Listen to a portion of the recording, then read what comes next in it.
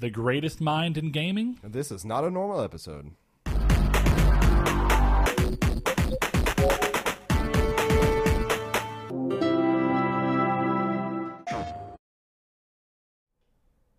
Well, hello there, and welcome to Triangle Squared, where if you watch this on video, we did not turn on our beautiful LEDs, but you know what? I find it hard to carry. Here we are. Yeah, I was like, you could fix that if you want to when we get into it with me, at least. Yeah, we'll be fine. If you don't know who we are Triangle Squared, a PlayStation podcast, and I'm your host, Brett Beck, and alongside me, Mr. Saul Bridges, bringing you guys episode 115, a weird episode indeed. It will be, and the main topic of the episode is going to be, and I'm going to start saying that at the beginning of the episodes, the main topic will be based around a question from one of our community members, where he asked, who do we think is subjectively the greatest mind in gaming at the moment?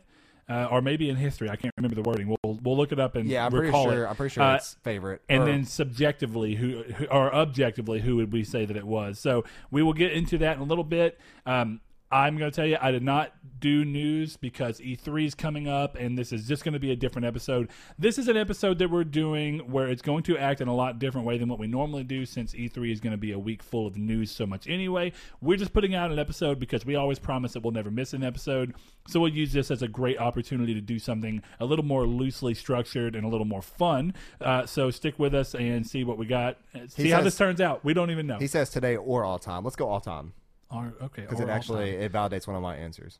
Okay, because I thought about it, and it actually does require to go all time back. Okay, well, if you've never heard of us or anything, then you can find us on YouTube in video format, which you might be watching right now. If so, and if you like what we're doing, subscribe, hit that bell notification, and let you know when all of our videos go live. This show is every Monday at 10 a.m. PST and 12 p.m. CST, but we have other stuff that goes up on. Pretty much we have something every Monday and every Friday. That's where we are right now, and as we continue to grow stuff, we'll hopefully get more stuff going. But hey, if you like any of our content, subscribe, do that. We'd love to hear your thoughts on any of the things we talk about down in the comments below. So if you watch and want to give your 2 cents, feel free to do so. If you want to listen to us and not watch our ugly mugs, you can do so by going to podcast services, be it iTunes, at least for the moment, Google Play Music, Google Podcasts, Spotify. Does not matter if we're on. If there's a podcast service, we should be on it. If not, tell us. We'll get it fixed.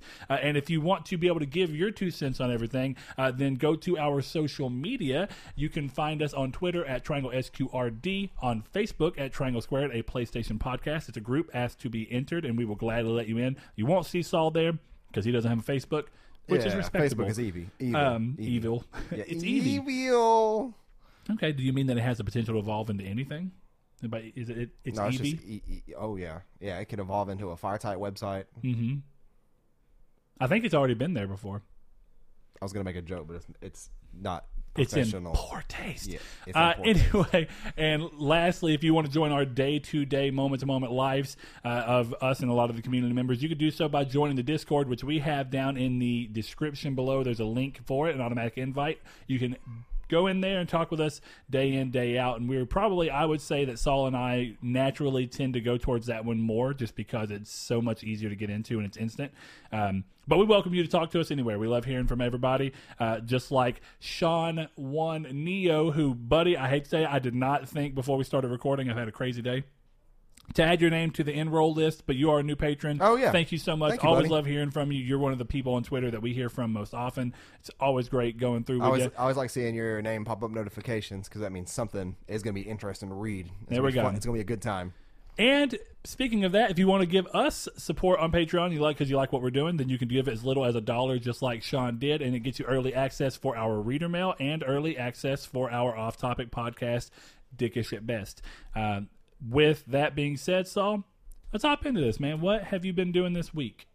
And I'm going to fix these lights while I go ahead, because I realized I said, hey, you can fix those lights when we jump into this part. But then I realized that this part's going to be dead quick because I've, once again, only been playing one game, and you guys can guess probably what that game is, Destiny 2. So I'm going to throw this out there again, even though it doesn't get much response. It's gotten at least Jason to join and then a couple of other people to play Destiny with us. But if you guys are looking for a good place to play Destiny on PS4 with people who know what they're doing, who do in-game stuff, let us know. whether it's in Discord, whether it's in Twitter, whether it's on our Facebook comments, because we play a lot of Destiny 2 now. And with the recent unveiling of stuff that is coming to Destiny 2, it seems that a lot of people who we thought may not stick around are actually going to end up sticking around. And we have enough people in our clan, close buddies, and then close buddies of theirs, who are becoming our close buddies. We raid. Like, we pretty much raid at least once or twice a week on average. Something that we're planning on doing here just tonight is that hopefully we're going to be able to raid with everybody in our clan. Whereas we've had a person that has been helping us that we found to help that Sherpa's raids, who explains raids to people, and that's Diana, and she's been a great help for us. But we do want to try it on our own. Neither Brett or I, to my knowledge, at least for Brett, have ever tried to Sherpa a raid in Destiny 2. So I think that's what tonight will be, and I think it'll be fun. Despite having some issues trying to Sherpa the 0 hour mission for you and Evan. There are some misunderstanding and some definite it's a weird mission moments. But yeah, so if you guys want somewhere to play Destiny 2 with and someone, then let us know, because we have 9 people total who are going to be active right now. And I say active right now, that's counting Donovan and his girlfriend, because right now we have 7 people that are completely active. Like, I hopped on today and I played with Brett, not this Brett, other Brett, and Joe for about 4 hours today. Okay. And so, yeah. But I did download Days Gone. Got it in the state of play, or Days of Play sale. Yeah. And I haven't played it yet. I was actually going to play that today when I woke up, and then I saw that Joe was online, and I'm like, oh, let's just go play Destiny with Joe. So yeah, I don't blame you. So yeah, let's. But that's it for me. Okay, I've been playing Destiny 2, but to get off of that thing, I've mainly been doing it when I see people are on and just kind of doing that.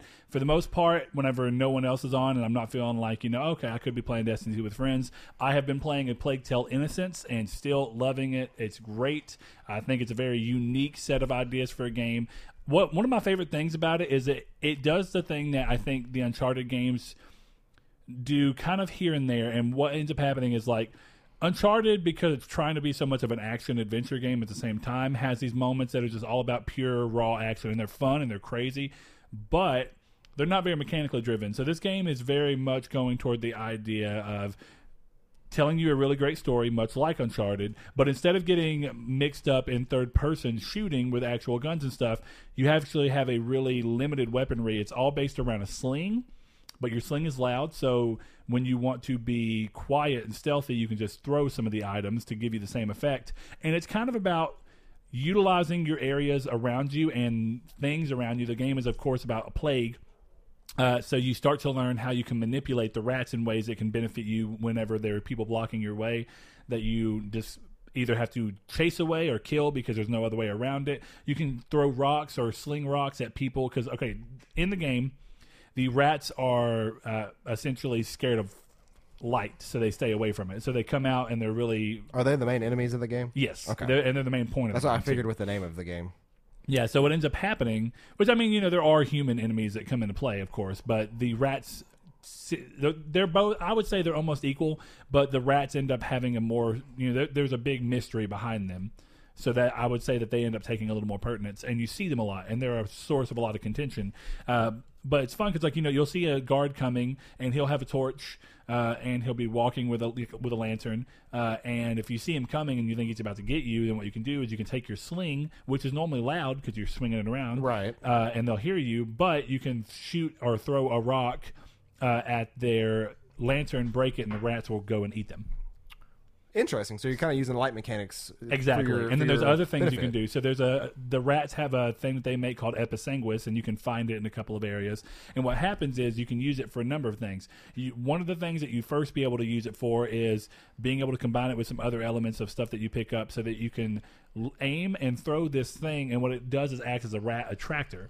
So if there's a hallway full of rats and you need a couple of seconds to be able to get through, but there's no light to be found, then you can throw that to attract the rats so you can get around. Another thing you can do if you want to get rid of them completely is you can use that to throw it there. And then there's another thing called like the Luminosa or whatever, where you mix Episanguis with some, or it's not Episanguis, but it's something else. And anyway, you end up throwing it at them, and it's a light that essentially destroys all the rats in an area.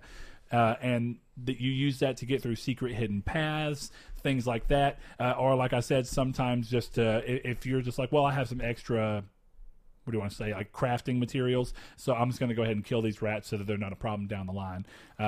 It's an interesting gameplay mechanic, and down the line, so like that can come back to bite you in the butt if you don't. Well, so like when you're in a big area, and the game is actually pretty good looking for a AA game, and that's what I've heard about it. And yeah, it's pretty sprawling. One of the things I appreciate the most about it is it is a relatively linear game, but it does have paths. And one of the things I like the most is even with it being linear and like it's the level design funnels you in ways, but not with necessarily walls. It's just like, oh, this is an open area, so your natural instinct to want to go that direction just kind of kicks in. And there is some benefits for trying to explore. But you know where a lot of games make definitely in the AA sector, they make the parts where you're not supposed to go to, just by nature of trying to save for performance, they'll make them a lot lower texture, and it's obvious that they're out of your realm.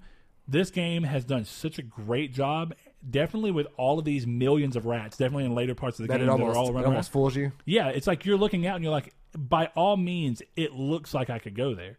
And it's been a really surprising game. The more I play it, the more I'm just...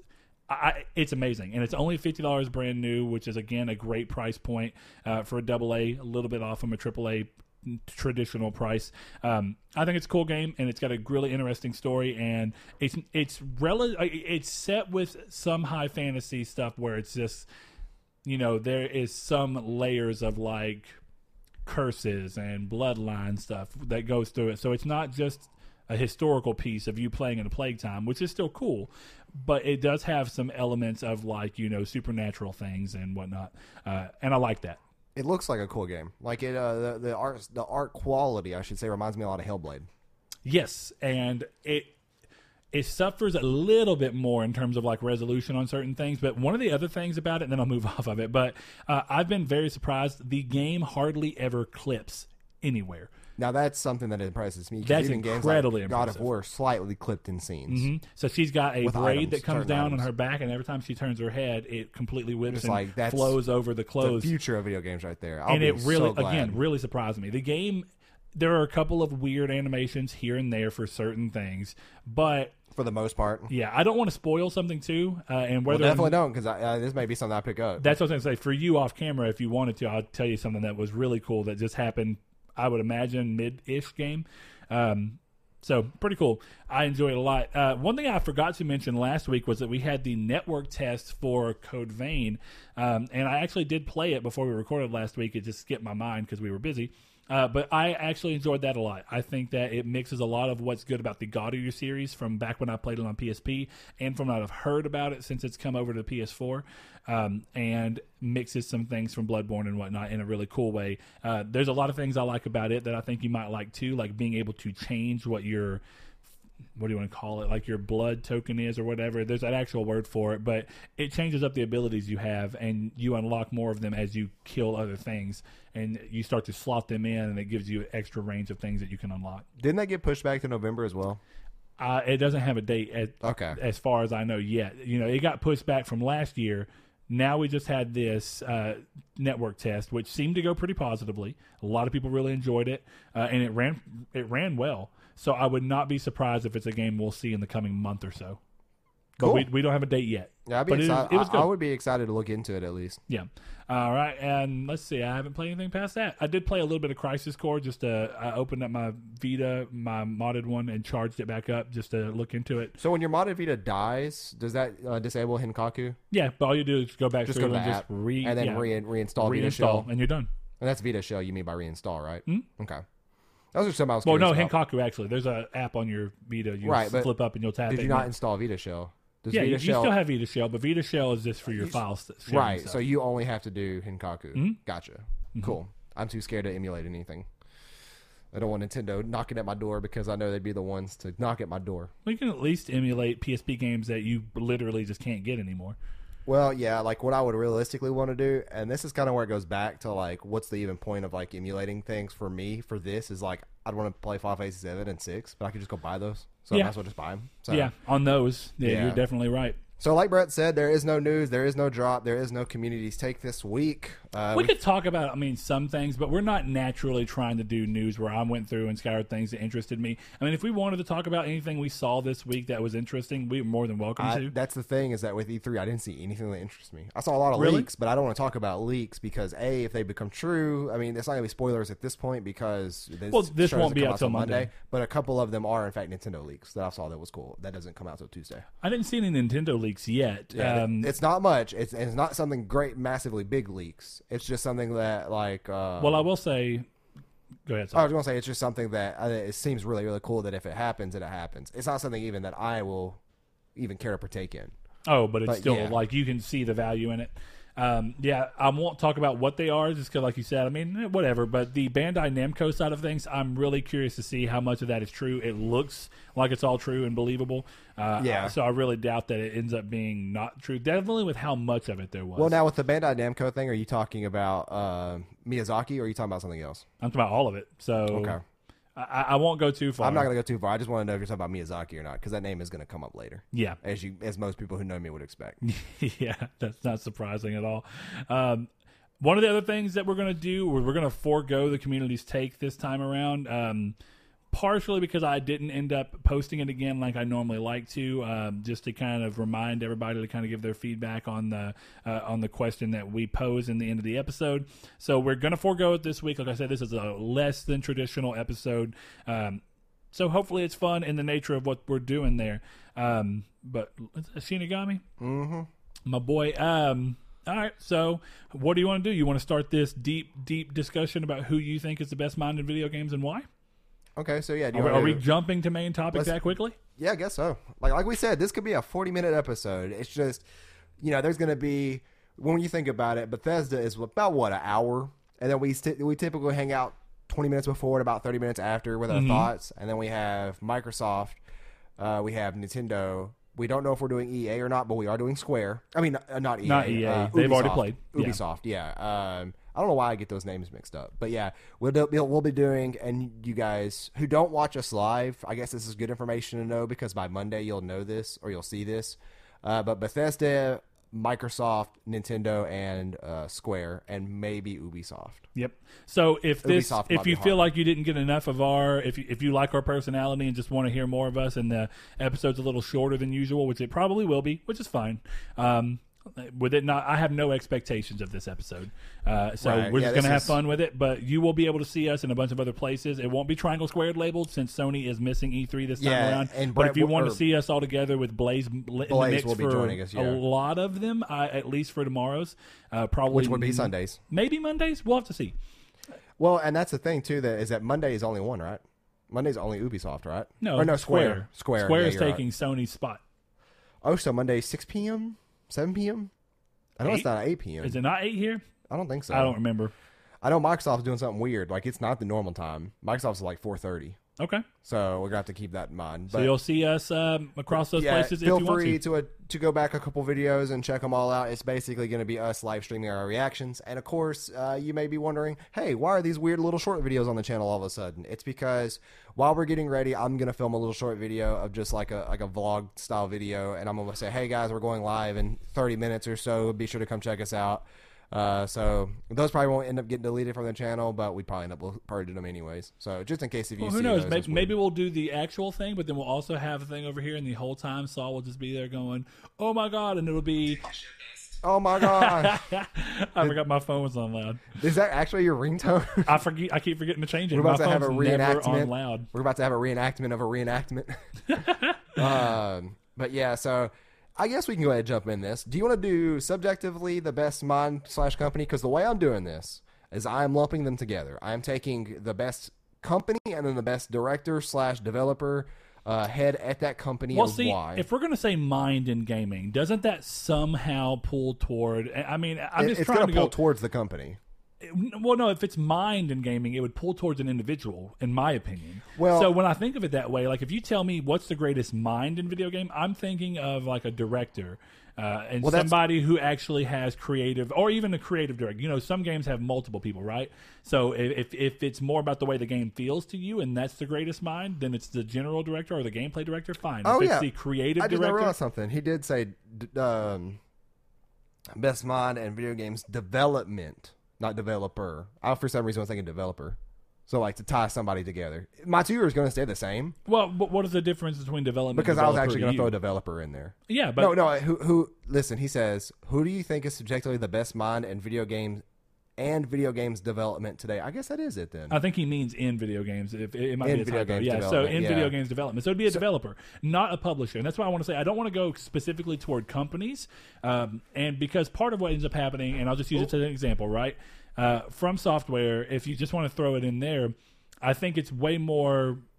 You get a lot further by saying Miyazaki and talking about the games that he's gone, because I think that for a lot of people, the agreement is pretty much there that it's not just From Software. It's From Software when Miyazaki's heavily involved, Well, because Dark Souls 2, by a lot of people's count, is a lesser game. So let's go with subjectively, right? Or no, let's go with objectively. Go to objectively first. Something that is backed by facts and evidence on why it's there So and why we think it's that. what I want to do there is I want to set what we think are the realistic grounding rules of what we can use as factual. Because it's not as much about factual in a situation like this. not factual. It's more about, if you really think stable. about it, statistics of like and Yeah. sales figures, because and it's going to go a bunch of different ways, right? I think some people can clearly argue that just because a game sells well does not mean that it's necessarily some kind of great revolution in gaming, and that maybe that's not deserving of the title of the best mind in gaming. But I think you can do something where, like, if you look at something like Don't forget. Let me forget to order a pizza when I leave here. Okay. Just I thought that in. I just opened my phone up to do it now. And I'm like, too no. bad we don't live stream this and just put the onus on everybody who's listening this time. Yeah, that'd be hilarious. But, you know, one of the things that comes down, though, is like if you look at Kojima as an example, it's like, well, he's somebody that a lot of people actually do look at as a great mind in gaming, while his games do sell a profound amount. Right. So And it's then like, you would- what are the boundaries that we want to set, or the requirements that gonna we want say, to like, hit to say that it is 100%? someone who has developed multiple games that aren't broken or flawed in massive quantities to make them unplayable, and something that has a general consensus of positivity behind. So I would say like Mario. There's never been a broken Mario game. Sure. And they've always had high praise. I would say that that could be somebody's objective answer. Like, yeah, you know, that makes sense. Like, because it's going to be different for everybody because it depends Of on course. what they play. Of course. So, which kind of is a little bit subjective, but it's kind of what they think is the objective one, right? It's their opinion on what the It's objective almost one like is. objective has to be the accumulation of a lot of people's subjective answer coming together. Right? Pretty much, yeah. So, and that's why, that's why Mario is an example, is because there's never been a broken Mario game. There's never been a Mario game with tons and tons and tons of flaws, or at least a lot of them. And there's general praise behind them. That's not mine, but then you would say that. Well, and is it the same mind behind them every time? Well, and that starts to be the thing. But that's where mine is. I still weird. get where you're coming from, though, right? Even if you wanted to say, well, every Mario game that has been backed by, and I don't know the creator of Mario because I'm not a fan. of it. Yeah, I'm not a it fan starts of with that. the M, and I really. Hold on, let me just Google it real quick because it's going to Probably bother some me. shit like Miyazaki. I mean, some crap like Miyazaki. I'm sorry, I'm tired. And Miyamoto. Miyamoto. I was like, I don't know how. Yeah, it was really, really bothering me why I couldn't remember that. So, if you were to guess who I would think is the most objective video game mind / developer, who would you think? Who would you think it is? Okay, so me. using my bloop bloop bloop bloop, you know, digging into your mind, telekinesis, whatever you want to say, reading. If you get it, I won't be very surprised. If I get it, Yeah. you'll be very surprised. If you get okay, it. well, I'm gonna go through. So the first thing I say is not necessarily what I think it is. I'm going through using. I'll just say strike one or strike. Using things that you say often enough. Okay. I think the And people knowing who the games I love. the people who most quickly will come to mind Yep. are going to be Miyazaki, obvious well- from anybody who knows you. Objectively, those games are flawed because they release and they have frame rate issues and stuff like that. So it's not objectively, Sure, but I'm maybe saying- in part 2. I'm but- just explaining why. Yeah, sure. I think that there's also clearly an argument toward Kojima because most Yeah, people I would would agree agree. that his games do not come out bugged or anything like that. General high praise And against it's them. obviously somebody that is often talked about that you also like. And because one of the things that's going to happen in this conversation, right, is it has to be somebody that we're aware of. There might be I mean, somebody that's- that we're not aware of who it's- is a great It objective is somebody that you may not know his name. I would be surprised if you didn't, but some people are not going to know this person's name. answer. Okay. Sakaguchi. He is the director of classic Final Fantasy games. Okay. So Yeah. Final Fantasy 6, 7, all those. Yes. That is who I objectively think is one of the best. And we are video game going minds. all time. Yes, of all time. And I said that because like this is where I said part 2 is technically Tabata, who is the newer Final Fantasies. We're not allowed 2 at all. But we're only doing 1 for each one. Well, Tabata's only been involved with Final Fantasy since Type 0 and Crisis Core. Well, so I said the newer ones. They've all been shoot-offs, but the main line hasn't been backed by Tabata until 15. Right, but the So- newer families of Final Fantasy or whatever it is. To an Like the extent. newer like But just to be Offshoots. clear, are you saying that you think Tabata is a great mind in gaming? yeah, but he's not my objective favorite mine. Okay. I mean, I'm Tabata only, brought us Crisis Core. I'm only surprised by that specifically because of your distaste for 15. Is Yeah. the wording I'm going I mean, I can for. appreciate 15. I can't appreciate how it was delivered. Yeah, I Because think that 15 that's has fair. a really cool world, has some really cool characters, has what it's trying to tell is a really cool story, just does all of them terribly in And execution. As you know, Atlas, one of our Patreons, mentioned on Discord today, there's very clearly a high chance that the game is in a much better state now with all of these updates they've done. But that's not the game that I beat and platinumed and remember. So Well, oops, and I just got the table off thing because this chair is. Oh well, we'll be okay. But it'll be all right. anyways, yeah, like what you're saying is that like for me, I already bought the game twice. I have to buy it a third time to get the Royal Edition. I feel like to get everything right. Or When did you buy the game twice? I bought it once at release, and then I did not like it, and then it finally dropped back down, or dropped to $20 digitally, and I picked it Yeah. up digitally during a sale, not this last November, but the November before that, I think. Or wait, did it come out around the same time as Battlefront 1? No, a game came out in 15. We weren't doing this show when 15 came out. Really? So it was. Are you sure? So 16. I'm sorry.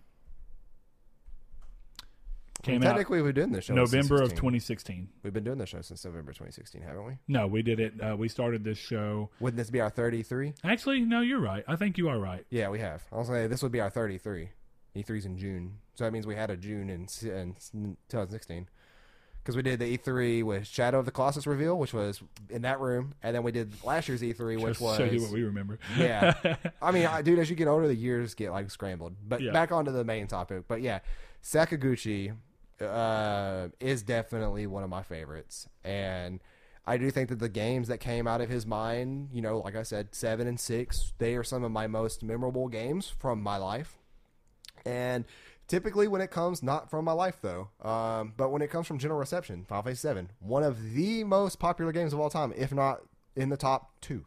Yeah, Maybe a 3. highly revered game. Yeah. So much so that, of course, there's a million people who are worried about the state of the remake. Me too. Me.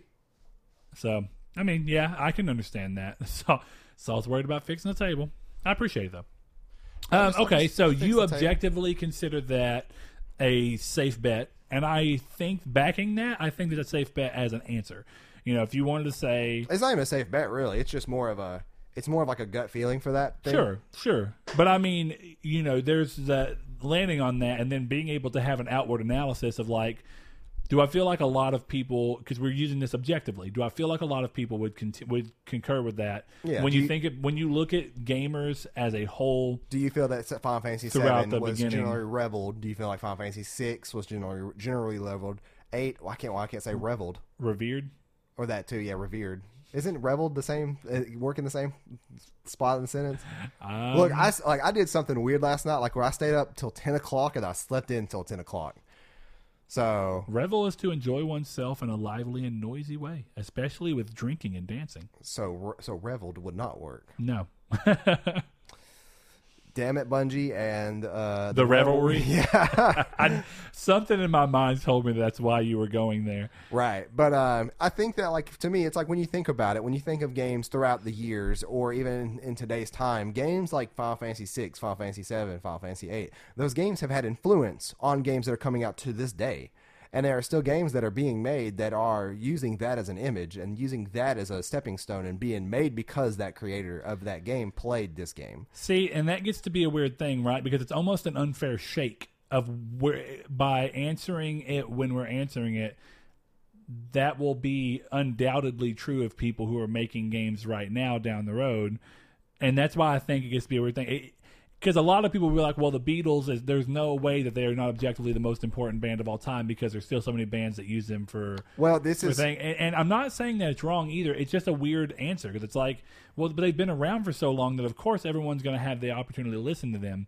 But does that mean that you can't be a great-minded music now without having been influenced by the Beatles? No. And I'm not saying that's what you were implying either. No, but it's not. It's definitely not. I'm just saying that there have been so many game developers and people who have jumped into this as a hobby and as a job because of games like Chrono Trigger, like Final Fantasy 7 and 8, and he made Lost Odyssey for Xbox 360 too, which I really liked, which that game was actually not well received.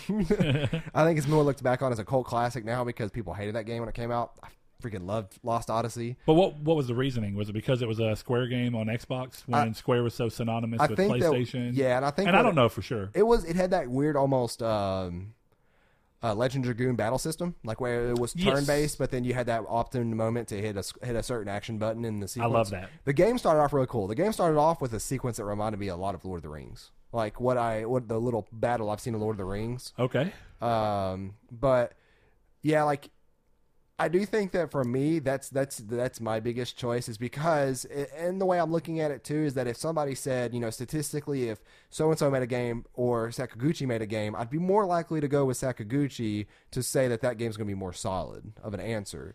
Just going off of everything he's done and his resume with games, basically. Yeah. But yeah, I think it is a safe bet because realistically, Kojima would have been one of mine. I actually thought about that, but then there are games that are his that do get generally poor reception. Like what Ryan said, Metal Gear Solid 2 actually does get poor reception because of Raiden. Yeah. And I think it's also just sophomore, right? Even if the game isn't bad, a lot of games Uncharted have a hard time having the sophomore slump. Now, the thing about that is... Actually, when I think about it, Uncharted 2 is not a sophomore slump as much as Uncharted 1 was never as big as Uncharted 2 got. So Uncharted 3 ended up getting the sophomore effect, even though it wasn't a sophomore game. But it was, for what it was most people's second time playing an Uncharted game. You know what's crazy? I just now realized Uncharted 2 is a good comparison and parallel to Metal Gear Solid for me. Metal Gear Solid 2 started out amazing. Then when it went kind of downhill. Even though it's a good game by the end, it got worse as it went, but it still was a fun game to play. And it was still a good game. It just, the game to me felt worse. Or felt tedious. And both of those actually had that same evolution. Fair enough. I mean... Because you start off in Metal Gear Solid 2 as Snake. Yeah. For I think probably about 30-ish to maybe 45 minutes. Yep. And then, of course, the train sequence in 2 doesn't last but about... 20 minutes maybe. What's crazy about the train sequence is that later in the game, what leads to the train sequence is really cool. It is. And then by the end of that, like just the boss, the 2, and the ending of 2, just like it got so tedious. I actually enjoy the boss fight. I just think that he's a bad villain, but that's not what we're talking about. It's not. But we didn't need filler to pad this episode out. Doesn't matter to me. But so what about you? Because you're in your mind objectively for me is something I can't picture somebody being. Like I can't, for some reason, I can't picture who you are thinking. Like I can't even think, like I would say Yoko Taro, right? But okay, well, see, you're leaning toward things that are obviously going to come up in the subjective side. Right, well, but that's the when thing. You start thinking about objectively, like I said, there was a weird thing about why I wanted to try and come up with a criteria as to what we would have to view as objective. And one thing that you mentioned that I think does give me a clear answer if we're going to follow that to an extent And I think it's very important for a number of reasons, even following into something that's going to go tie into your subjective, at least one of your subjective picks, depending on which one you actually land on.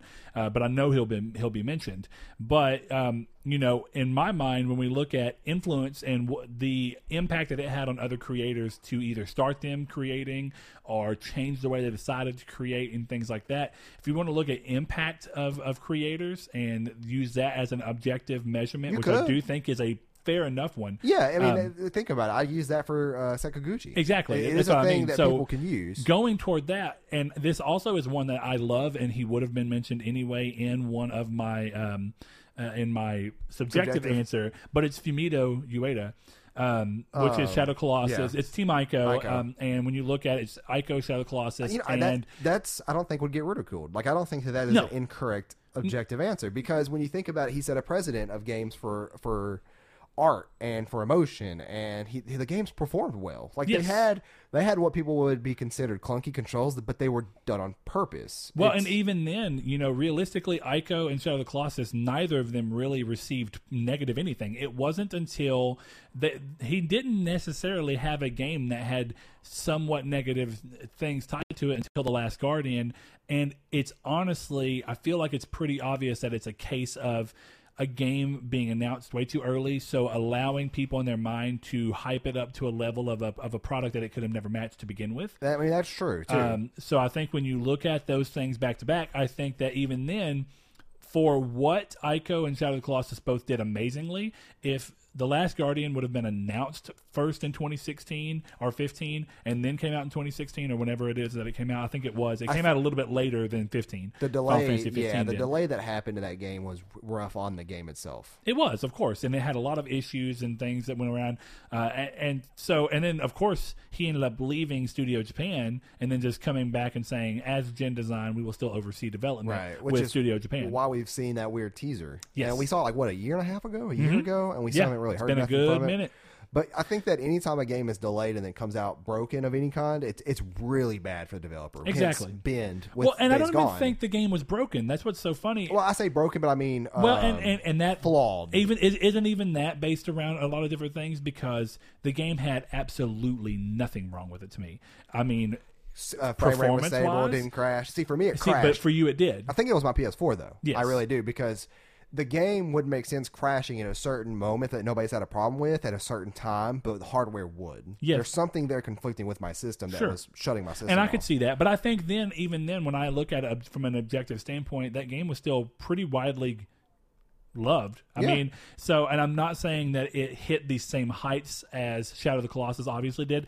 Ico was one of those games where it inspired a lot of people, and it did really well, and it reviewed really well, and it caught a lot of people off guard, but it never got the attention and the widespread acclaim in the same way that Shadow of the Colossus did, not only in the journalistic side of things to where the media loved it, but also fans loved it in a much larger number than we saw with Ico, because for Ico, the amount of people behind who actually decided to tap into the game was much larger. But I think when you look at both of those and you look at what he's done for gaming, and even then when you see that through line all the way through to the end of The Last Guardian, which I think is a beautiful game and one of my favorite games this generation, I think that he's a great answer for it if we're going to use the measurement that it's going to come from impact, which I do think is a smart one. It is an odd one, just like I said, how sometimes a lot of people always go, well, are they influenced by the Beatles?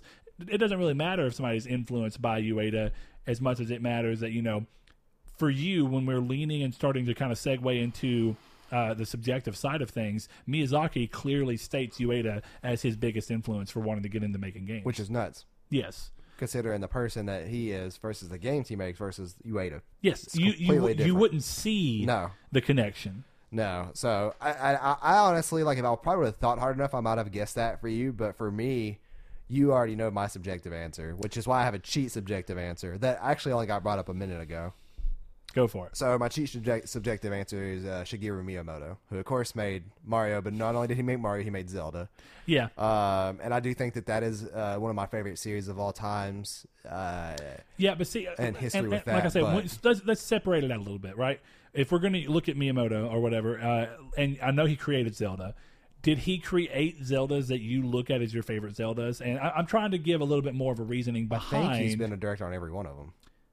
From what I remember, I didn't think so. I thought he returned with. I think the first Breath of the Wild technically, and after a while. Ocarina. Well, I'm talking about the ones that I'm talking about specifically. Sure. Like the ones that meant a lot to me.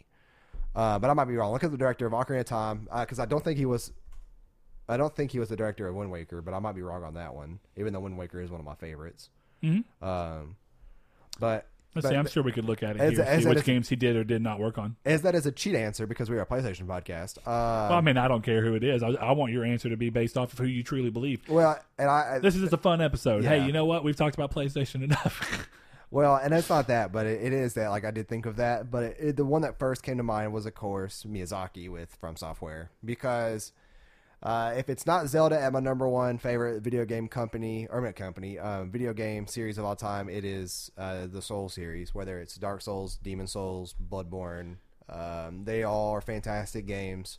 And I still need to replay through Sekiro before I make a final decision on what I think of that game is. I do think it's good, but I don't think it holds a candle to anything else in the series. See, Takashi Tezuka was the director for A Link to the Past. Oh, that's crazy. Why did I think Miyamoto? I know he was a creator for certain. I don't know why I thought he was not the head. He was not the head. And that's what I thought, because one of the things about both Breath of the Wild and Mario Odyssey was that he came back for both of them to have a very big. So who was it? Ocarina impact. of Time. Could you find out about that real quick? Yeah, because I really thought Miyamoto was on Ocarina of Time too. But well, he may have. It probably was one of those things where he bounced in and out, right? And the thing about me, like personally, is that whenever it wasn't until Yoichi Yamada, and there's three of them: Aizi Yonuma and Yoshiaki Koizumi. Yeah, I'm pretty sure Yamada was the lead on that one.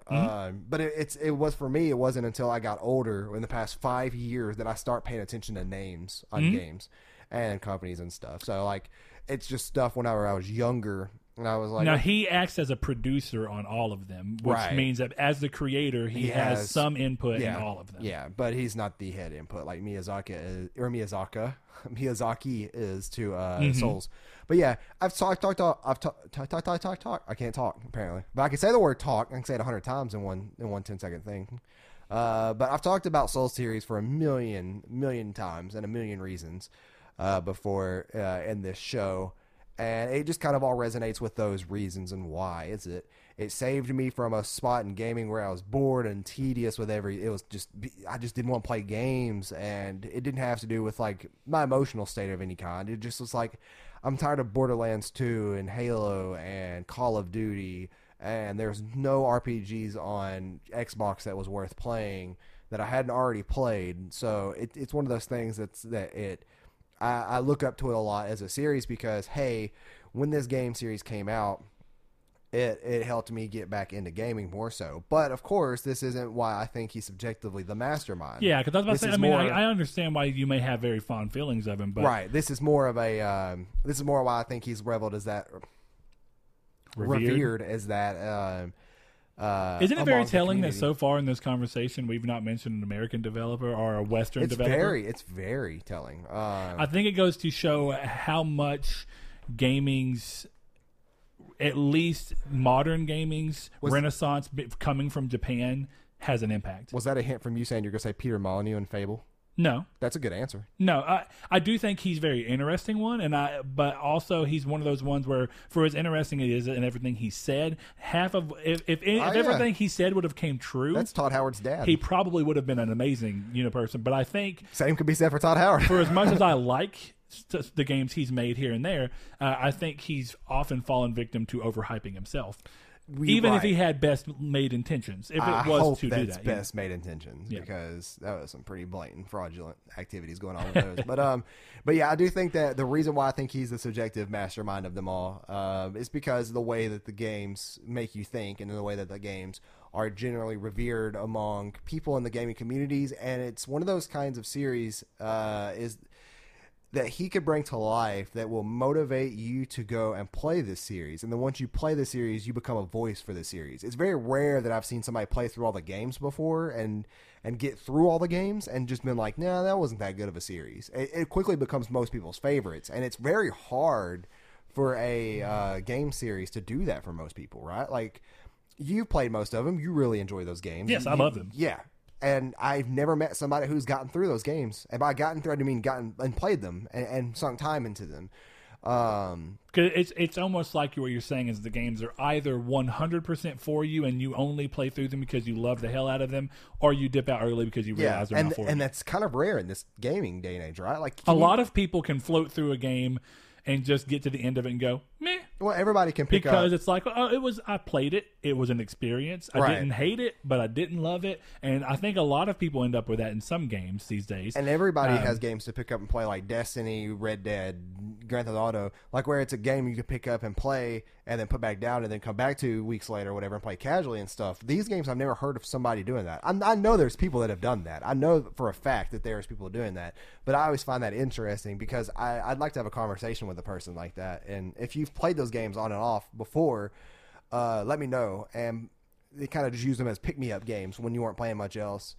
But yeah, like you're right though. It's so hard to do, right? One of the reasons I haven't gotten back to Sekiro is that once you take a break from it, you're done. It's not that I'm done. It's that I'm done until I come back to it and it only. Yeah, you're done for that character. You're pretty much not gonna go back on that character. Probably. Yeah, very unlikely. And that's how I. And I didn't intend for it to happen that way, but since that's where I'm at, you're right. It's not a game that I can go, well, I'll play it Tuesday and then Saturday and then maybe the next Wednesday. What happened with me in that game is like I didn't just like lose all my motivation to play it.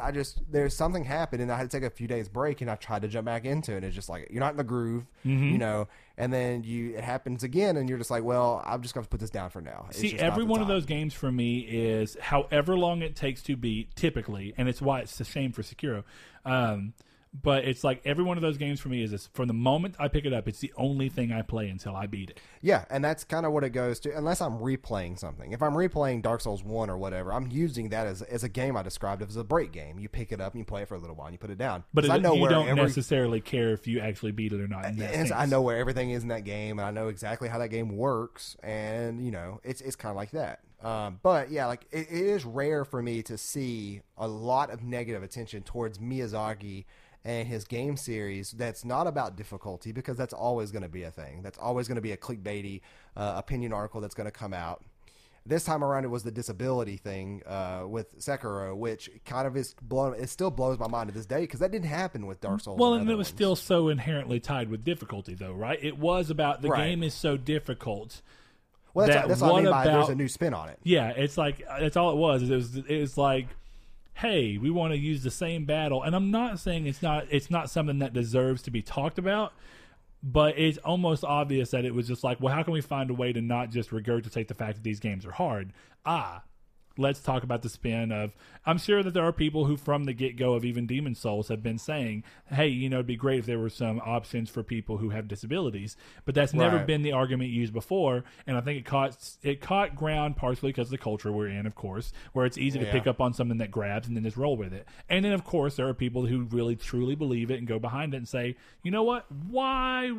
It's a conversation that's worth having. Exactly. I just think that it's pinpointed more towards console developers and not game developers, but yeah, it is one of those things that gets talked about every time these games come out, is how hard they are, how challenging it is, and it always starts conversation about the games, and it's always talked about without a shadow of a doubt. Yeah, that thing's terrifying. I saw that earlier. Somebody made a Wario out of Bionicles, and they made him only with Bionicles. He looks like a Bionicle. He looks like the third gen of Bionicles, where they had a little tab on the back where the head shoots out. Yeah, But yeah, I think I've said enough about Miyazaki. I'm going to have to get up and stretch my thigh that I broke in the bathtub I'm really yesterday. surprised you didn't even give some kind of a corner of light to... I love how you're telling your life story over there. But I'm surprised you didn't even try and give a little shout-out corner to Kojima. Kojima, no, I've spoken enough about him, too. That people know that if you're a Kojima fanboy, then you can't start and not stop talking about Kojima. And I can't do that, because I got to stand up and stretch. Okay. Oh, Saul's groin is pulled. That's what I'm going to continue to say, because it's just more funny. Okay, so going toward mine, I think Saul already kind of hinted at what it was going to be, and I don't think that's really a surprise to a lot of people who've spoke with me long. I do obviously want to give a shout out to Ueda. I think his games are fantastic, and they really do resonate with me in a way that very few games do. But if I'm going through the subjective side of things, there is something so great to me about the way that Yoko Taro, who is behind the Drakengard series and the Nier series that has finally, with Nier Automata, picked up a lot of attention. And there's just something to be said about the way that he views game development. And it could be as simple as because his games are already so odd and evoke a very different response in me that I decided to dig in and hear more about him. And these could be things that are shared by a lot of developers. But one of the things I love, without going too far into any of the stories, the enemy in Nier exist in a way to where there's a point in the story where you learn that they aren't what you think they are. The first one, right? The first Nier, the original Nier. And in that game, you're looking through, and Nier Automata does do a lot of reflections back to the first game. What were you saying? I'm really trying not to hear anything about Nier 1. No. It's very, very, very What's crazy is that Nier Automata has a lot of mirror. Okay, so perfect example. You know how in the Star Wars prequel trilogy, there are a lot of mirroring moments that are set up to be like, that's a throwback and kind of tie in and revisiting of something that was like talked about. A recreation of this before it happened yet. Yeah, or not even that, but it's like a reusing of the ideas, or even sometimes a flip of a similar idea. Well, we had this character. What if we made the exact opposite of him, and you saw it as, that's what they're doing. Yeah. They're utilizing this moment to go in the opposite direction. Or they're even using the new this Star Wars movies doing it. Yeah. Flashback or callbacks to the old Star Wars movies. Exactly. So anyway, one of the things that Nier Automata does is it does a lot of story beat things, which are an homage and tie into what the first game did. So in Nier Automata, there's also a thing where the enemies that you're fighting through the majority of the game, you think are one thing, and you think that their motivations are one thing, but then by the time that you come to get to the game, you realize that it's not exactly what you thought it was. You think they're nightmares, but they're dreams. God. But in the first game, one of the things I love about him when he talks about it, he looks at, and this goes back, just to give you a little brief history before we go into that. Drakengard 1 is a game full of terrible people. Oh. No, it's a game full of terrible people. All of the characters in the game are crazy. They're murderers, or maybe they, partake in incest, and that's their thing, or maybe they like children, and it's all about the terrible parts of mankind and making characters that are very driven and not necessarily one note, but obviously driven more by one very destructive character trait, and going through and seeing how those things work together when you have all these people. That's what all the Drakengard games have been. They're all a story around people who are, and actually Drakengard 2 did it the least.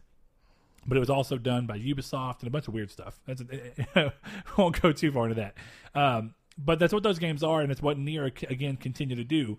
And it took a new spin on it to an extent. But these are all people that have character traits that are really viewed as flaws, but they create very interesting situations. And what they do is they don't shy away from problems that we face in the real world. Instead, it uses them as weird, what do you want to say, weird, influence or something. I don't know why I can't think of the word. Callback, influence? No, but it uses it as inspiration to choose and kind of go, hey, we're going to take this and run this way with it.